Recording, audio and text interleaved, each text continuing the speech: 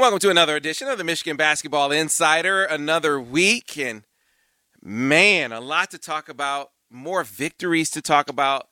Michigan, the only undefeated team in the Big Ten, surging in the rankings. And now, based on their most recent performance, catapulted, according to seemingly all the pundits, into not only the Big Ten championship discussion, but the national championship discussion. No one, no pundit knows this team better, though, than my friend, my partner, a guy who wore that uniform, was a standout himself at Michigan before going on to the NBA, and now a commentator doing analysis for Pistons games with Fox Sports Detroit, and a college basketball commentator as well, my good friend Tim McCormick. Tim, how are you? Sam, you sound happy today. What's going on? Fired up, Tim. I've been watching Michigan my whole life. I've been really, really impressed and enthralled with a lot of different teams, right? But I just, watching this team, how it's come together, and the way that they're performing, I don't know that I've been more impressed with a regular season performance than what we just saw Michigan do to Wisconsin. I've been as impressed, but I don't know that I've been more impressed. But let's pump the brakes. I got to start out giving you credit again, because so often on this podcast, you will lay out something, a statement, a prediction. And I say, I don't know, Tim. We'll have to see how that works out. And then sure enough, we get in the game and it happens, right? You called the breakout game for Franz Wagner, for instance. We talked about it on the show. You said Michigan is going to beat Minnesota, and it's not going to be close. And Tim, I don't know that you saw the blitzkrieg that they unleashed on Minnesota, but you were right, man. You were right. Michigan won that game comfortably, and I think it's important to revisit what it was you saw that made you say they're going to be able to handle this game, because I think it'll color the commentary as we head into talking about what Michigan was able to do to Wisconsin. Well, Sam, I didn't see a 43-6 run, but I watched really closely last year when Wisconsin beat Michigan, and I felt like Juwan grew from that game more than any other player, any other coach. He learned pick and roll defense. He learned that you can't leave Dimitri Trice. Okay, but wait. I started out first talking about, you called out Minnesota. You said, and Hunter dominated Liam Robbins in that game. And I don't know if you saw that, but Michigan blew them out too. I mean, Wisconsin was the third blowout in a row, but you called the double-digit victory over Minnesota as well. And I don't know what it is, what kind of crystal ball you have on this team, but I didn't hear anyone else saying Michigan was going to win that game by double figures. Well, I really like what I see from Michigan, and I think one of the keys is Mike Smith, and he's their most improved player, especially on defense. And so I've seen him getting better slowly every game, and I've really gained great respect for him. I was worried about his size coming in and the speed of the Big Ten. I thought it might be too much. I was wrong. And at the beginning, he was really selfless. He was kind of waiting and learning. And when I say selfless, like some guys, and I probably would be there too, I've been traded a lot. And I always felt like when I came to a new team, I wanted to immediately earn everybody's respect, show them how good I could do. And Mike Smith is not that guy. He's fit in, and he's picked his spots, and he's getting better and better. And look, we both love X. I'm not saying that Mike Smith is a better player than X, but on this team, he fits better because he's a court spreader and he can get to the rim, and his defense is getting better and better. And so a big reason why I felt like Michigan was poised to win these 3 games convincingly is the fact that Mike Smith is getting better. And I thought that he was going to be not a missing element because he's been there the whole time, but his play is exactly what they need. Well, I started to buy into the Minnesota talk, at least a victory. I don't know if I was, ready to say double digits, but a victory. I felt like Hunter was going to come into play, and he did. But he dominated that outing. He dominated. Liam Robbins, I think, finished that game with 5 points and 4 boards. Hunter gave him 28 and 8. I mean, a career high. It was an unbelievable showing for Hunter. But what it does and what it did, Tim, and you've talked about this before, Hunter's going to be the top of everyone's scout. And there's going to come a time, whether it's through foul trouble or he's just off one night or a team is just successfully taking him away, there's going to come a point where Michigan has to adjust. And they have to be able to get their offense in a different way. And what's going to happen when that moment comes? And, Tim, that moment was against Wisconsin because they were committed, they were determined to take Hunter Dickinson out of the game. And early in that contest, the first half of that contest, they were able to do it. 2 points. But Michigan went into the break with a 17-point lead, and they were getting their offense from everywhere else, Tim. So the first really big test where Hunter isn't going off like we've seen Hunter go off, in this game, Michigan showed that they can beat you a lot of different ways. Yeah, it's a really interesting topic to me because Hunter is the go-to guy and everybody knows it. And I don't think people appreciate how hard it is to be that featured weapon. And, I can remember for myself being a young big guy, I was not Michigan's best player when I was there. I was never the best player on an NBA team. But I learned something really valuable. My junior year, I had a big game at the Omni against Georgia. I had 25 points. I was the Big Ten Player of the Year. It was pretty early, and I was all proud of myself. And the next game, I came back, and I found out what it's like to be at the top of an opponent's scouting report. We played Dayton, and they just shut me down with double teams. They didn't let me get the ball, and so it's really hard to be a team's featured guy. And that's what Hunter is right now. And the fact that he was so patient, did not force the action, and he relied on his teammates, that shows so much maturity. And then he has 10 points in the second half, which is normally what he would do. The first half, it was totally our wings. Franz, who I thought was just dynamic, just a complete player. He and Livers dominated the first half. They were aggressive. They set the tone. They were the leaders. Defensively, they were blocking shots. They were long and active. And I thought that was maybe the best game, the best all-around game that I've seen from Franz. He's had better scoring games, but his defense, his rebounding, he's become a really good wing shot blocker. He gets steals. It was so good. And then I think that Greg Gard is a really good adjustment coach. They made adjustments in the second half, and all of a sudden it was Mike Smith and Dickinson that took over. Yeah, it was fun to see them. Wisconsin, I think, is used to being the more physical team, being the aggressor, and it was fun to see them not know what to do when someone was doing that to them. And that to me stuck out in this game. And Greg Gard sort of said that afterwards. Like, man, we just were kind of thrown off by that. I mean, think about the first, I believe it was the first basket. You have Isaiah coming tight on a curl, and when he gets to the rim, Tim, I'm thinking he threw it down. Exactly. You saw exactly what I saw. It's like he's not laying up. He slams it down. And then they go on the other end, and Reavers, who has a couple of inches on him, I'm going to back this guy down. I'm going to back him in the post. He tries to go up, and Isaiah blocks his shot. You saw that was a tone to me, a physical tone on both ends by one guy that was, to me, indicative of the kind of effort that we saw from the entire team for the whole game. Isaiah, he came down, hit a three. They got offense from their defense. You mentioned as they get into the second half, the two-man game is working with Mike Smith and Hunter. I mean, this team can get you so many ways. And so Hunter, 2 points in the first half, 10 points in the second half. And Greg Gard said, hey, we didn't play our best game, but make no mistake, give them a ton of credit. They did to us with aggression and physicality what we're used to doing. He said, I look at our foul, the fouls that we committed, the number of fouls we committed. That told me everything I need to know about how aggressive we weren't in this game. And Michigan really took it to them last night.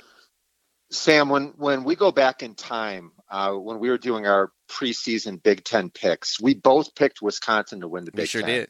I think you liked them a little bit more than I did, but we both picked them. And it got me thinking about why that is. I picked them over Michigan because I thought that at the point guard they would be more solid with the boards. I mean, with the ball. But yesterday it was Mike Smith that was the best point guard on the court, and Michigan only had 8 turnovers. I think back to the physicality that I always expect from Wisconsin. Think about Ethan Happ and Sam Decker and Nigel Hayes and John Lure and Devin Harris and Marcus Landry. I mean, they've always played really physical. Wisconsin, more than anybody else, they use their lower body. That's something that Bo Ryan always taught. And they would knock people off balance. And what I saw, it reminds me of on the playground where the bully, the tough kid, gets beat up by somebody that traditionally you wouldn't have expected it. And I just thought that Michigan pitched a shutout against a team that I would have never, ever expected that. 23 and 24-year-old veteran guys, hardworking, incredibly successful. And I went back and studied the run, the 43-6 run, and it was an analytical expert's dream. Analytics dictate that you shoot layups and threes and no mid-range shot, and you try to get 3-point shots. Mm-hmm. And during that stretch, there were 16 Michigan baskets. 7 were uncontested layups. 4 of them were dunks. And there were 4 wide open threes. And 7 different Michigan players scored during that. It was beautiful basketball. And if you would have told me that Michigan would do that, or anybody would do that to Wisconsin, I would not have thought it was possible. Man, you are pipelined into my brain right now, Tim, because I was having the same reaction. Like this, they can't be doing this to Wisconsin. You think physicality, which is what the Big Ten is predicated upon and has been for decades.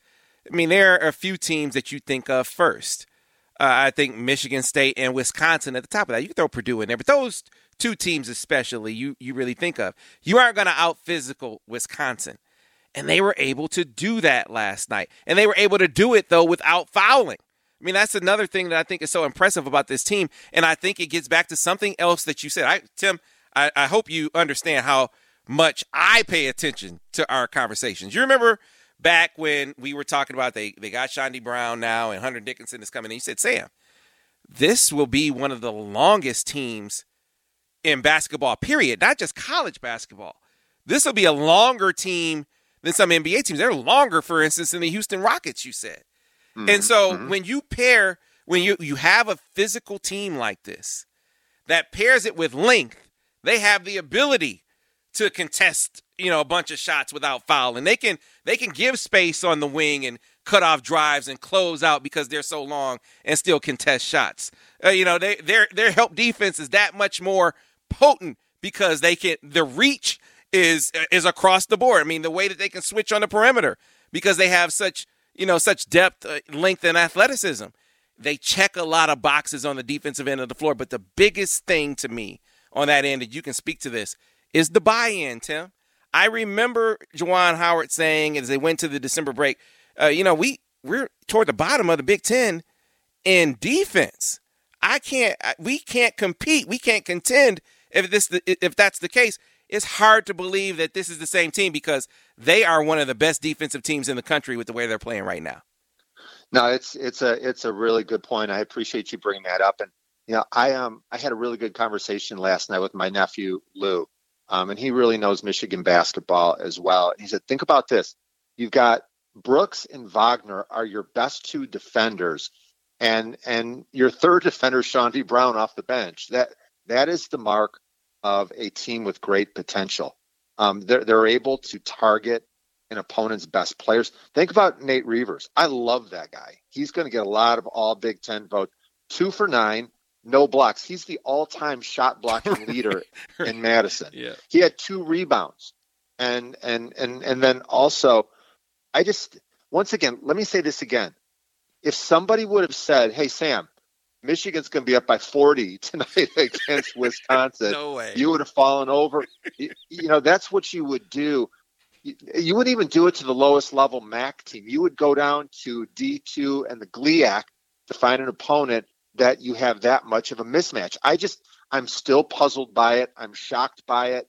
And it's one of the most impressive efforts that I've seen.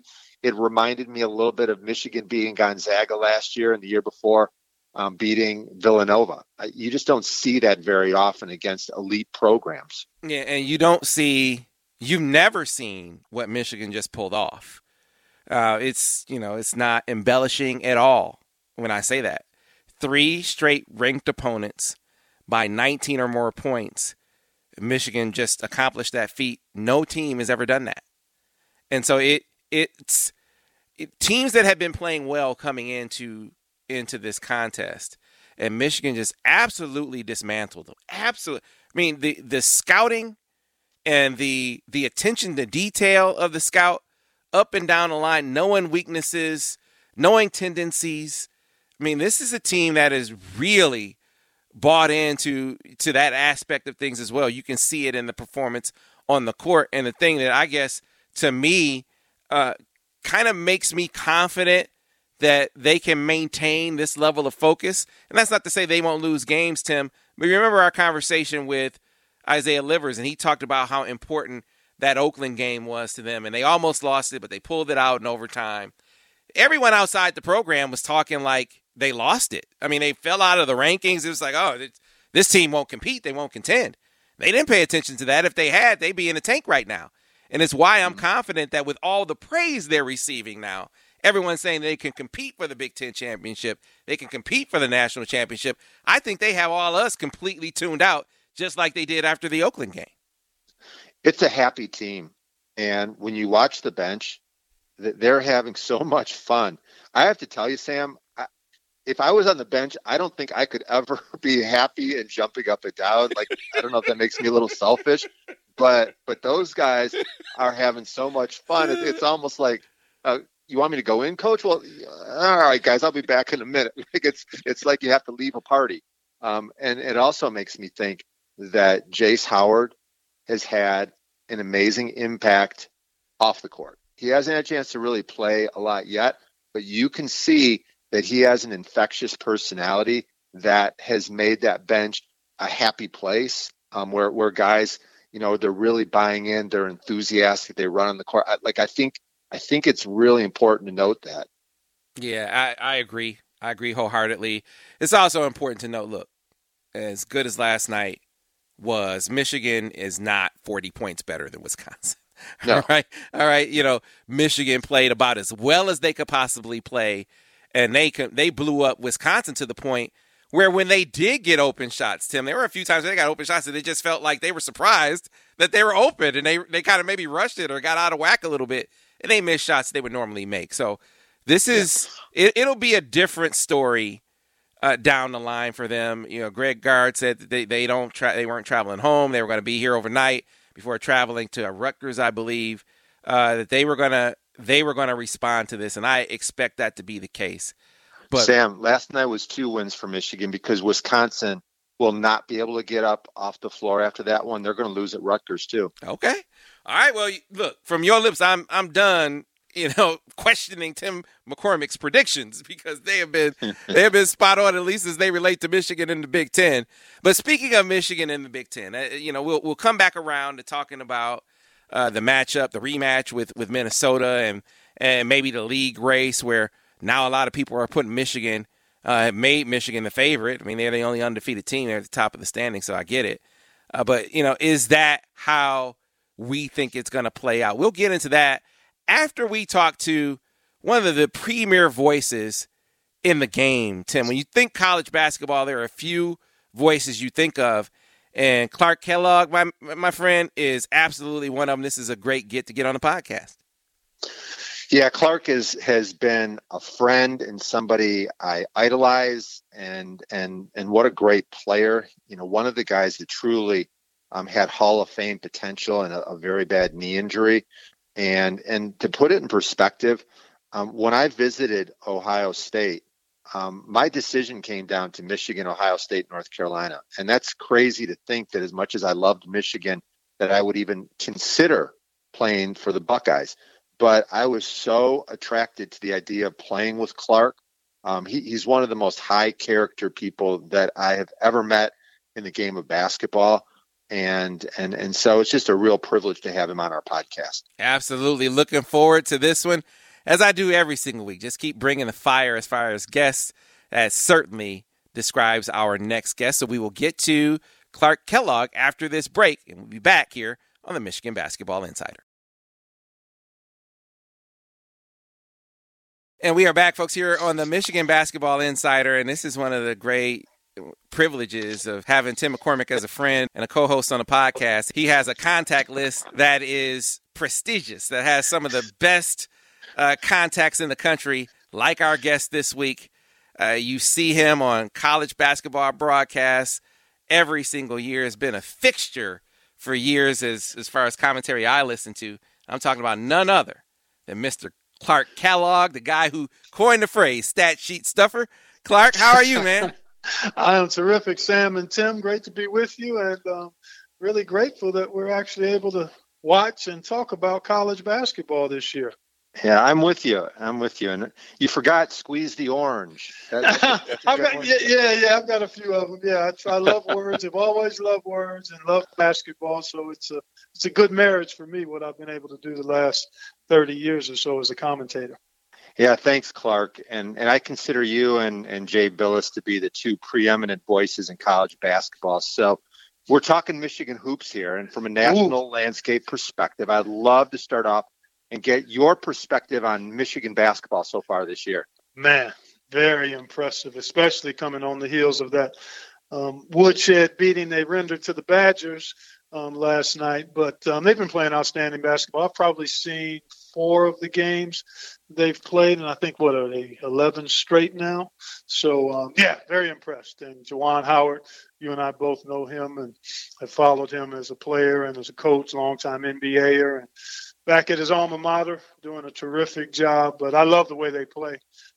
Really have been impressed with their guard play, particularly Mike Smith. I think he's been outstanding in running the club and pressuring the ball defensively. But they're right there. I mean, Gonzaga, Baylor had kind of separated, and I still would give them a little separation, but I would probably be pretty close to putting Michigan right in that tier with those two teams, just based on how they've played to this point. Yeah, it's interesting, Clark. I saw Joe Lunardi has Gonzaga, Baylor, Michigan, and Villanova as his 4 number ones right now. Obviously, a lot has to happen between now and then, but sure. Hunter Dickinson is having an all Big Ten season. Yeah. And so what have you watched about his game? Maybe some surprises that you had. Yeah, whenever I look at big guys, Tim, and you were a big guy when you played, I'm looking at how they move and how they catch. Those are the first 2 things. And he moves well. It's not a fluid movement in terms of what it looks like, but how effective it is fluid. And then his hands and his ability to catch bad passes as well as good. And then he's got a go-to shot. He's got a go-to move. He gets over that right shoulder, and he finishes. But his hands and his feet are really pretty good. His motor is good. I've been surprised. Obviously, you hear all of these freshmen come in with different rankings and star ratings and so forth, and I tend to disregard all of that and try to watch them for a little bit in college to see how they perform. And this is a year where we've got quite a few outstanding freshmen, and then we also have quite a few traditional kind of post players when you look across college basketball. A number of big guys that are doing work with their back to the basket, and Hunter is one of the very best, I think, regardless of class so far this season. And Clark, I wonder if you could sort of compare what you expected Juwan to be as a college coach, if you could compare that to what you're seeing. And I ask that question because I heard a lot of commentary, not necessarily from you, but just in general, about, we got to wait to see. I mean, he's going from being a pro coach to being a college coach. Here he's a guy who is a great player, and he's going to be coaching some guys who aren't necessarily pros. And he's also a guy who's made a lot of money, so he's not coaching because he has to. And you always wonder if guys are going to grind when they don't have to grind. And yet we are seeing all of those things from Juwan Howard. So I wonder how what you're seeing compares to what you were expecting. Well, I was expecting this because, for one, I always start my evaluation of coaches, no matter what the transition is they're making, whether it's from college to pro, that's a big jump because it's a different animal when you go to the pros. There are a lot of things that are totally different in the pro game. But if you're coming from the pro to the college game and you have one, you certainly have competency and a PhD in coaching if you've been around the NBA. That's a given. And then if you have great character and communication ability, and you think about Jawan's path and where he was cutting his coaching teeth, he was in Miami with Pat Riley and Eric Spoelstra and others. So grinding is not going to be an issue for anybody that's been around that. That's going to be the last of your concerns if you've sat under that environment and those leaders. So, and Juwan's character and his career speaks to hard work, commitment, leadership. So I thought it was a great get, not just for the University of Michigan, but I think for college basketball. So I'm not surprised. Clearly, there's always some learning curve and adjustments, but when you think about his ability to communicate, his character, the pedigree that he's had as a player and what he was able to learn as he got ready to be a coach, I mean, I think it was a pretty clear slam dunk. Now, would it happen in 2 years? I don't think it was a matter of if it would happen, just when. And clearly he's shown that he's on a pretty aggressive timetable as far as having great success. Same question as it relates to player development and with Hunter, which you just talked about. I have an appreciation, especially being friends with Tim, for classic big men. And you watch the game today. You certainly listen to the punditry. You look at the NBA draft, and they make it seem like there's no place for the classic big man. But here you have Juwan Howard, taking a freshman and having him on a track where he is competing at a level on par with the best big men in the country and is not shooting threes. So I'm curious if you think that that's something that's going to resonate with other big guys and make this maybe be a beacon to lure other guys in. And do you see the NBA with guys like Juwan and Patrick Ewing maybe coaching up some classic big men? Maybe there will be more of an appeal to some of the throwback type of big guys. Well, I think you always have to start with where is the game and what do you have in terms of personnel. I mean, Hunter Dickinson is a traditional center type player. Now, the game has certainly changed, and I don't see that toothpaste being put back into the bottle. But I do see if you can be effective and really good at what you do, even if it is maybe not the prevalent norm for big guys, it still has a place in the game. And developing your players is part of being really good as a coach. And I think that's going to be one of Juwan's strengths. He's already kind of shown that. So I think there are opportunities. You look at a guy like Luka Garza. He clearly makes threes, but he also understands angles and can do work with his back to the basket because of his hands and his work ethic and work rate. So I think there are places. I've got a game on Saturday, San Diego State at Utah State. There's a big kid there, Neemias Queta, who isn't a three-point shooter, but rim protects, finishes around the goal, has a really good motor. I think the place for those kind of players will exist. You just have to have the right kind of back to the basket traditional guy to be able to find a place in the NBA in the way the game is played. But those guys aren't completely dinosaurs if they bring enough skill set. Clark, you were at Ohio State for 3 years, and we played against each other for 2. How do you compare the Big Ten today to the late 70s, early 80s? Back then, Illinois, Iowa, Indiana, Purdue, just powerhouses, more NBA star power. What's the big difference? Because this is a historically great Big Ten so far. Yeah, I agree, and I've thought about that, Tim. I mean, clearly we had fewer teams, so we only had 10 teams, and 7 or 8 of them, or maybe even 9, would have some kind of pro on their roster or a couple. So that kind of depth and quality with a 10-team league was pretty special in that particular time period. and it's fluctuated since then. But the late 70s, early 80s was, I think, halcyon days for the Big Ten. Their early mid 90s was really good, and now this year and last year as well, the depth in the expanded league in terms of competitive balance, where you've got probably 3 or 4 teams that look elite Final Four like, and then you've got another 4 or 5 that look, maybe 5 or 6 more that look tournament worthy, and the other teams may very well find postseason play, if not in the NCAA tournament. So the depth is really, really good.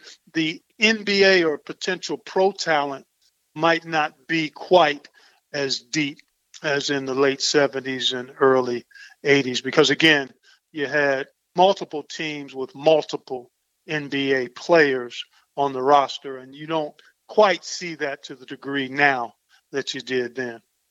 Yeah, I want you to put a smile on my face. I want you to think back, and who are the maybe 3 Big Ten players that when you walked in the building, you knew they were there and you couldn't wait to compete against them? And then also from a national level, who's the best player that you ever played against in college?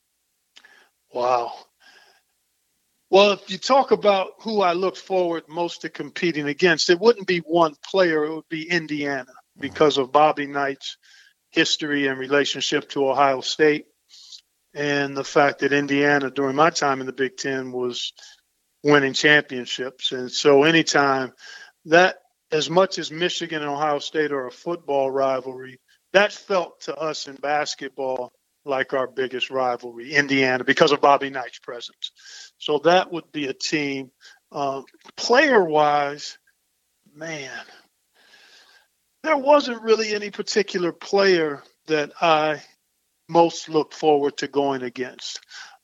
As far as the toughest player I had to deal with in my 3 years in the Big Ten, I didn't have to guard him, but as a freshman, Kevin McHale was at Minnesota my freshman year.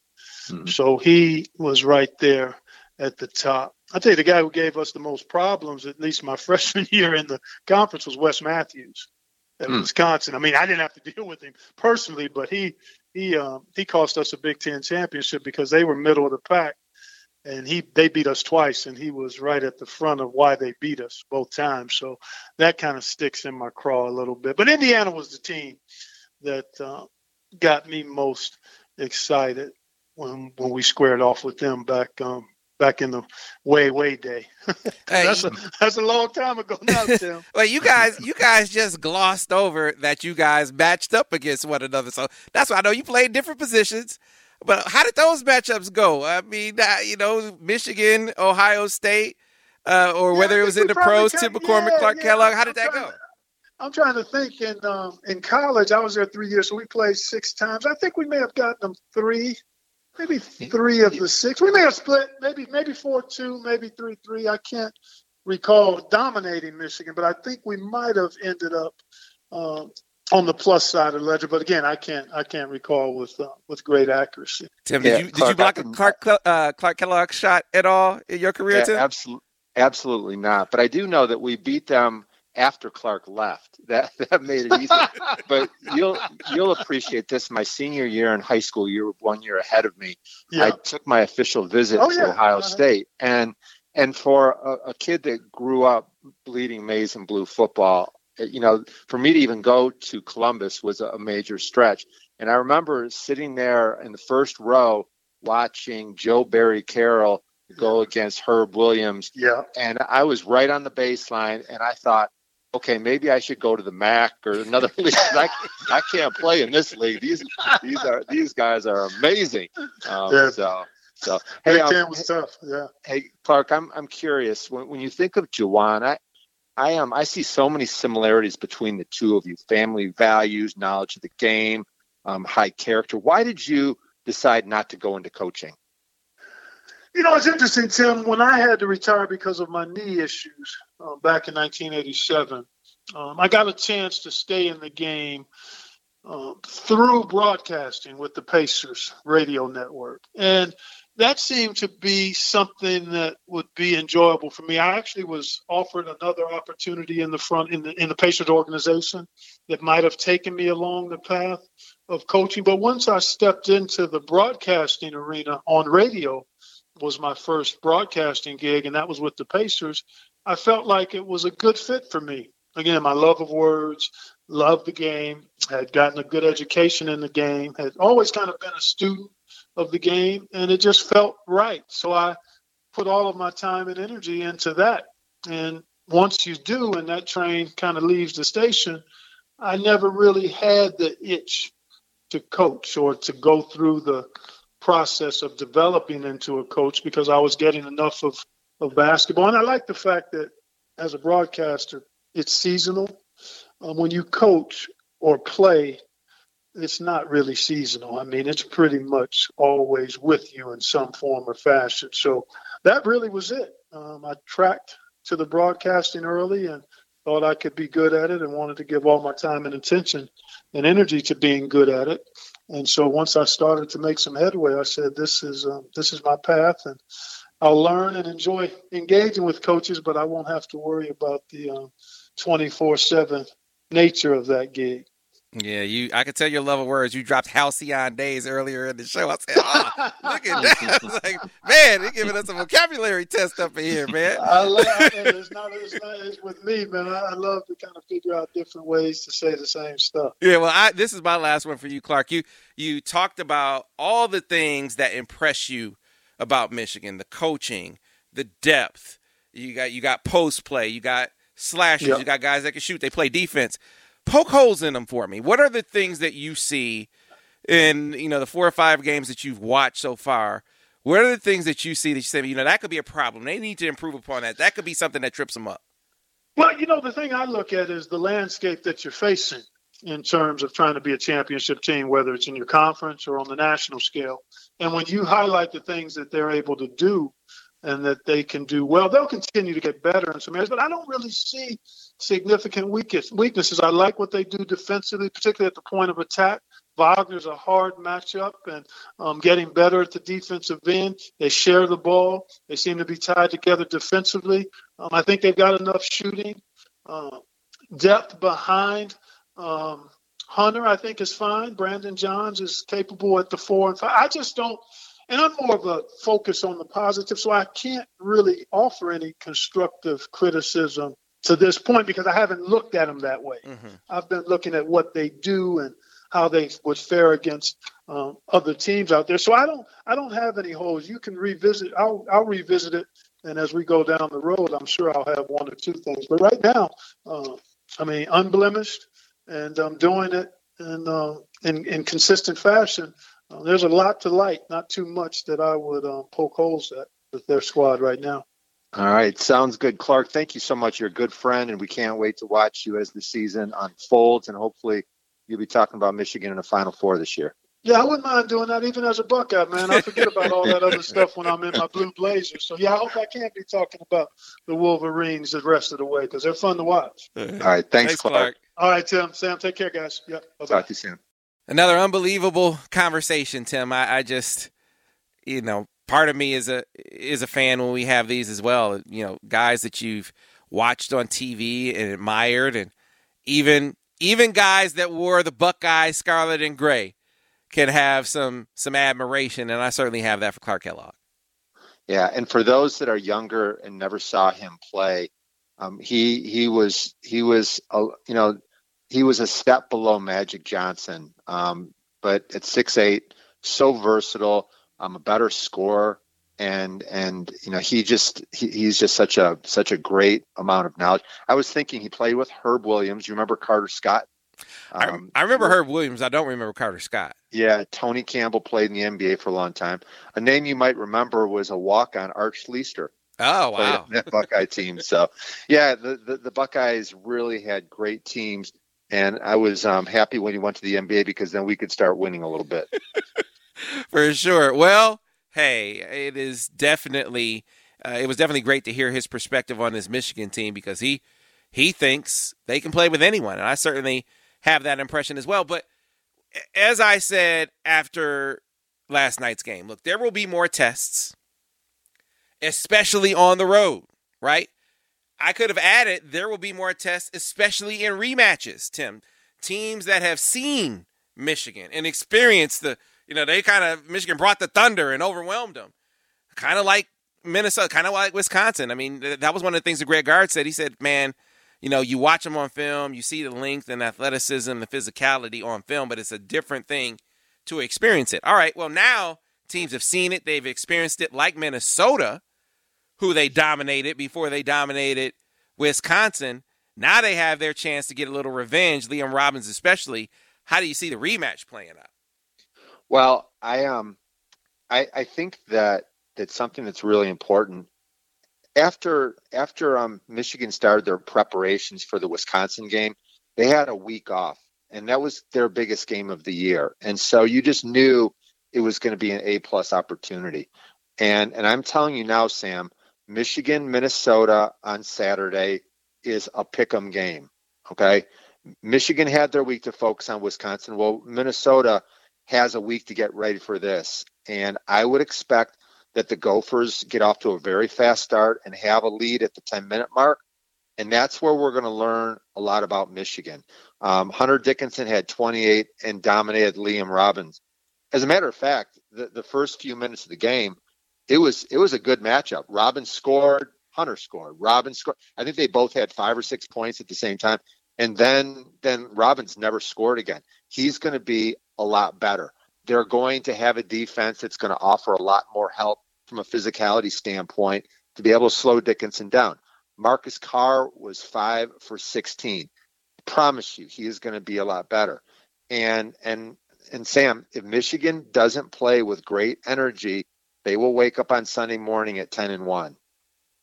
Yeah, I guess I've taken it as a given. Maybe I should take it as a given that we're going to see this team bring the energy night in and night out. It just seems to be part of their DNA as a squad. They inspire each other to bring that kind of fire. But I agree with you from the Liam Robbins perspective. I don't see him given a 5 spot in this game. A player has to take it personally, especially when a freshman does that to you. So he had to have this circled as soon as that game was over. I can't wait to get back on the court against Hunter Dickinson. What I like about the rematch is, let's say Hunter isn't, career high Hunter, 28-point Hunter. You got Big Country back there to back him up, and that was one of the things that stuck out to me against Wisconsin. Hunter wasn't having his way early on. Austin Davis comes in, goes right to work, and with a little half hook there. So you got a little post help, to kind of ease some of that pressure off of him a bit. I like that in this contest. And then defense travels, Tim. I don't care the sport. Defense travels, and this team seems to be playing on a level defensively that is going to have them in every game. I don't know how they're going to shoot every game, but I feel like I know how they're going to defend every game, and I think that makes me still like Michigan in this contest. Okay, so you've got at Minnesota, Maryland at home, at Purdue. Michigan could lose any of those 3, and I think that if they win 2 of 3, they've done their job and they move on. When I think about the Gophers, they've lost 3 of 4. So they are going to be exceptionally angry and hungry. This is a really hard time of the year. Think about this, Sam. You've got the newness of the conference. That's over with now. There's no fans to help you get hyped. Minnesota and Maryland, you just blew both of them out. Joe Lunardi says you're a number 1 seed. I know that you're not going to classes and people are patting you on the back, but the Wisconsin game was a performance for the ages. And it's important to realize that you're never as good as you think you are. And so that's just the reason I think Michigan will lose either at Minnesota or they will lose at Purdue. And if for some reason they win all of those games, then I'm saying Michigan could be historically good. But I just feel a letdown is something that's completely normal. And if they're good enough to not come out ready and still win the game, then wow, this could be very, very special. Yeah, I hear where you're coming from. You're thinking that just Michigan can't sustain that level because they're human, and I get that. I guess I'm looking at Minnesota when I talk about defense traveling and the way that Michigan was really able to disrupt Minnesota before. And then looking at Minnesota against Iowa, who doesn't defend a soul, Tim. Iowa defends no one. And Liam Robbins struggled in that game. Struggled mightily in that game. And Marcus Carr struggled even more. I mean, you talk about how poorly he shot against Michigan. He was 5 for 19 against Iowa.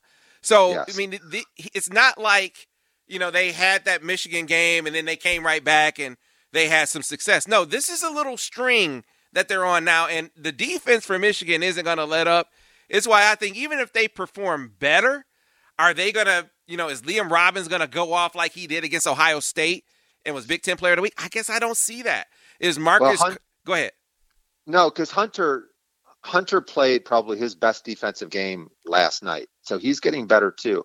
But when you talk about defense travels, there's one thing that impacts defense more than anything else, and that's a team's energy level. Mm-hmm. If you don't bring great energy, you could still shoot well. You can still get to the rim on your drives. You could still run good sets, but you can get exposed if you don't bring good energy on defense. And that's my worry. Okay. I see it in all sports. If you don't come ready to go, especially on the road, especially against a good team, you'll get exposed, and that's my worry. Gotcha. All right. So let's talk big picture, Tim. Big Ten race. Everyone has Michigan at the top of their power index right now, the Dockage index. He said he was taking flack from people for putting Michigan on top of his Big Ten power rankings before the Wisconsin game. Not getting any flack now. No one is. You had Michigan in your top 4 before the Wisconsin game. I'm curious where you have it now. How do you see this race sort of shaking out, considering, Michigan and the role they're on, and then seeing other teams kind of drop some games you don't expect them to lose, like we saw Illinois drop one recently, for instance?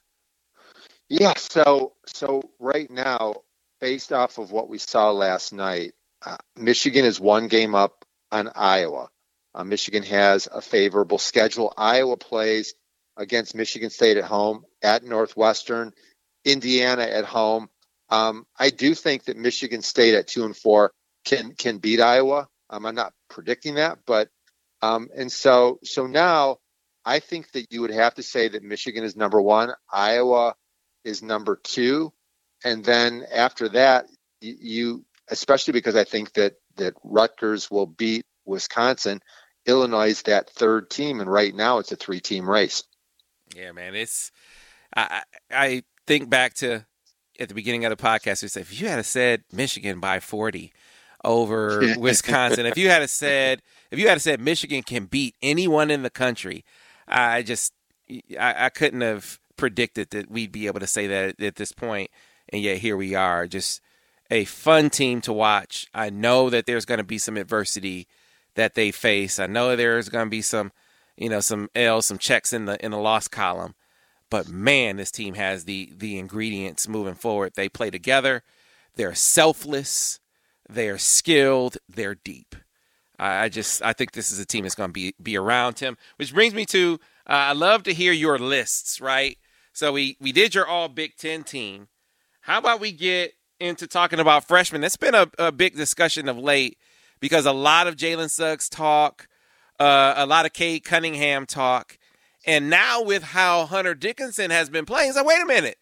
I know he wasn't ranked as a 5-star coming out of high school, but he's certainly playing at a 5-star level now. So starting to command some attention as far as the best freshmen in the country are concerned. So let's get Tim McCormick's take on it and give us your all freshman team.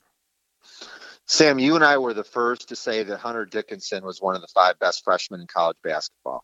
It was right before Thanksgiving, and so I'm glad he's getting that recognition. And as a matter of fact, ESPN is calling him one of the 5 best players in all of college basketball. They had Luka Garza number 1, Jared Butler from Baylor was number 2, Corey Kispert from Gonzaga. By the way, people say Gonzaga, they're the Zags, not the Zogs, so it's Gonzaga. Okay.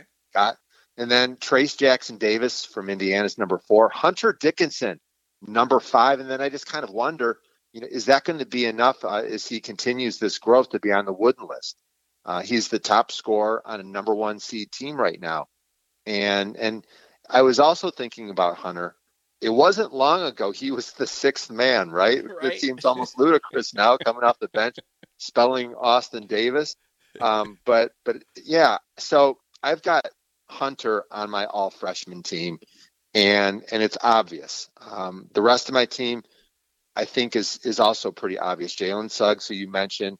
If you give me a choice of any player in college basketball to be on the Pistons next year, I select Suggs, a complete player, just a superb athlete, high character, solid D. I think he has superstar potential. I just love his game. Also, Cade Cunningham at Oklahoma State. I watched him last week. Loved him at the top 100 camp. He's 6'8", but he plays like a point guard. He's got really good skills. Watched him a little bit. He had 18 and 7 when they played Kansas, so he's fantastic. Evan Mobley, who is a consensus #1 high school player in his class. He's at USC, 7 foot and long, excellent rebounder, like a double-double guy. And he's lived up to the hype so far. And the last choice, not quite as easy. I looked around, and I remember a kid at the top 100 camp that I really liked a lot. And he's had a fantastic freshman year. His name's Cameron Thomas at LSU. He's 6'4". He's a guard, played at Oak Hill. And his first college game ever, he had 27. So this is a kid that's worth watching. Wednesday night, I'm going to be watching him on ESPN. So that is my all-freshman team, Sam. I like your list, Tim. I did want to, before we close this edition of the Michigan Basketball Insider, there's been so much. I mean, the praise from everyone about Juwan Howard has been on the rise. And when we talked about this last, it was about how there was just this perception, and maybe it wasn't about Juwan as much as it was about just former players who become coaches, and just this wonderment about, hey, is he gonna be able to handle the college game and teach the college guys, and is he can recruit, but the grind of recruiting, is he really gonna win? He's answering all of those questions, but the culture piece of it, Tim, is the part that's really resonating with me. When you have the bench he has, when you have the defense, the commitment to that end of the floor that he has, from top to bottom, when you have the captain of your team diving on the floor for loose balls, that's not by accident, man. And it made me want to get your perspective on what we're seeing from Juwan Howard and whether or not you're surprised by any of that. Wow. I appreciate you giving me the chance to rave about Juwan Howard. And I've known him since I was in college. I helped recruit him. And I'm not surprised with somebody of his character being successful. Look, it's still really early. In a week from now, Michigan could actually have a losing streak, and the narrative would be completely different. But right now, Juwan Howard is the Big Ten Coach of the Year, right? I think that would be pretty obvious. Along with Scott Drew at Baylor and Mark Few at Gonzaga, I would say that he's in the running for National Coach of the Year. And here's why. He continues to have great success coaching big men with the emergence of Hunter Dickinson. He started him out really slow. He spoon-fed him early, and then he unleashed him to the world. And Hunter is really special, but Juwan Howard deserves just a ton of credit. Also, and I think that you having a global perspective on COVID, how it's affected teams that have done all the right things, but it just happens sometimes. Much of the COVID failures are based on bad luck. But with that being said, you have to give credit to those programs that have been COVID free. They deserve respect and admiration and a job well done, because it takes a lot of discipline and camaraderie and love of team to make good decisions all the time. As an example, the Michigan football team had massive COVID issues on the same campus, and a lot of basketball players run in the same circles as football players. But Michigan basketball under Juwan has been disciplined. And then also he's integrated key transfers. And you can tell a lot about a team based on the enthusiasm on the bench. They're having so much fun. And then most important, they're 10-0. And they're in the running for #1 seed. And so kudos to Juwan Howard and his assistant coaches and the entire program. This has been a feel-good version of the Michigan Insider Basketball Podcast. It sure has. I mean, man, I haven't been – look, I'm fired up every time we do a podcast. I'm fired up every time I watch Michigan. But, man, it's hard. you'd have to be a stick in the mud to not be excited by what you're seeing from this team right now and the potential, the great potential that they have. It's just guys that you like too. Guys that you like that they're having fun, you like that they like one another, and you like that they're successful at the same time. So we will be back next week to dissect what it is we see from the Wolverines coming up here. Looking forward to getting back with you again next week. Tim, it's fun as always. Great podcast, Sam. Thank you very much. All right, folks, thanks for listening to the Michigan Basketball Insider.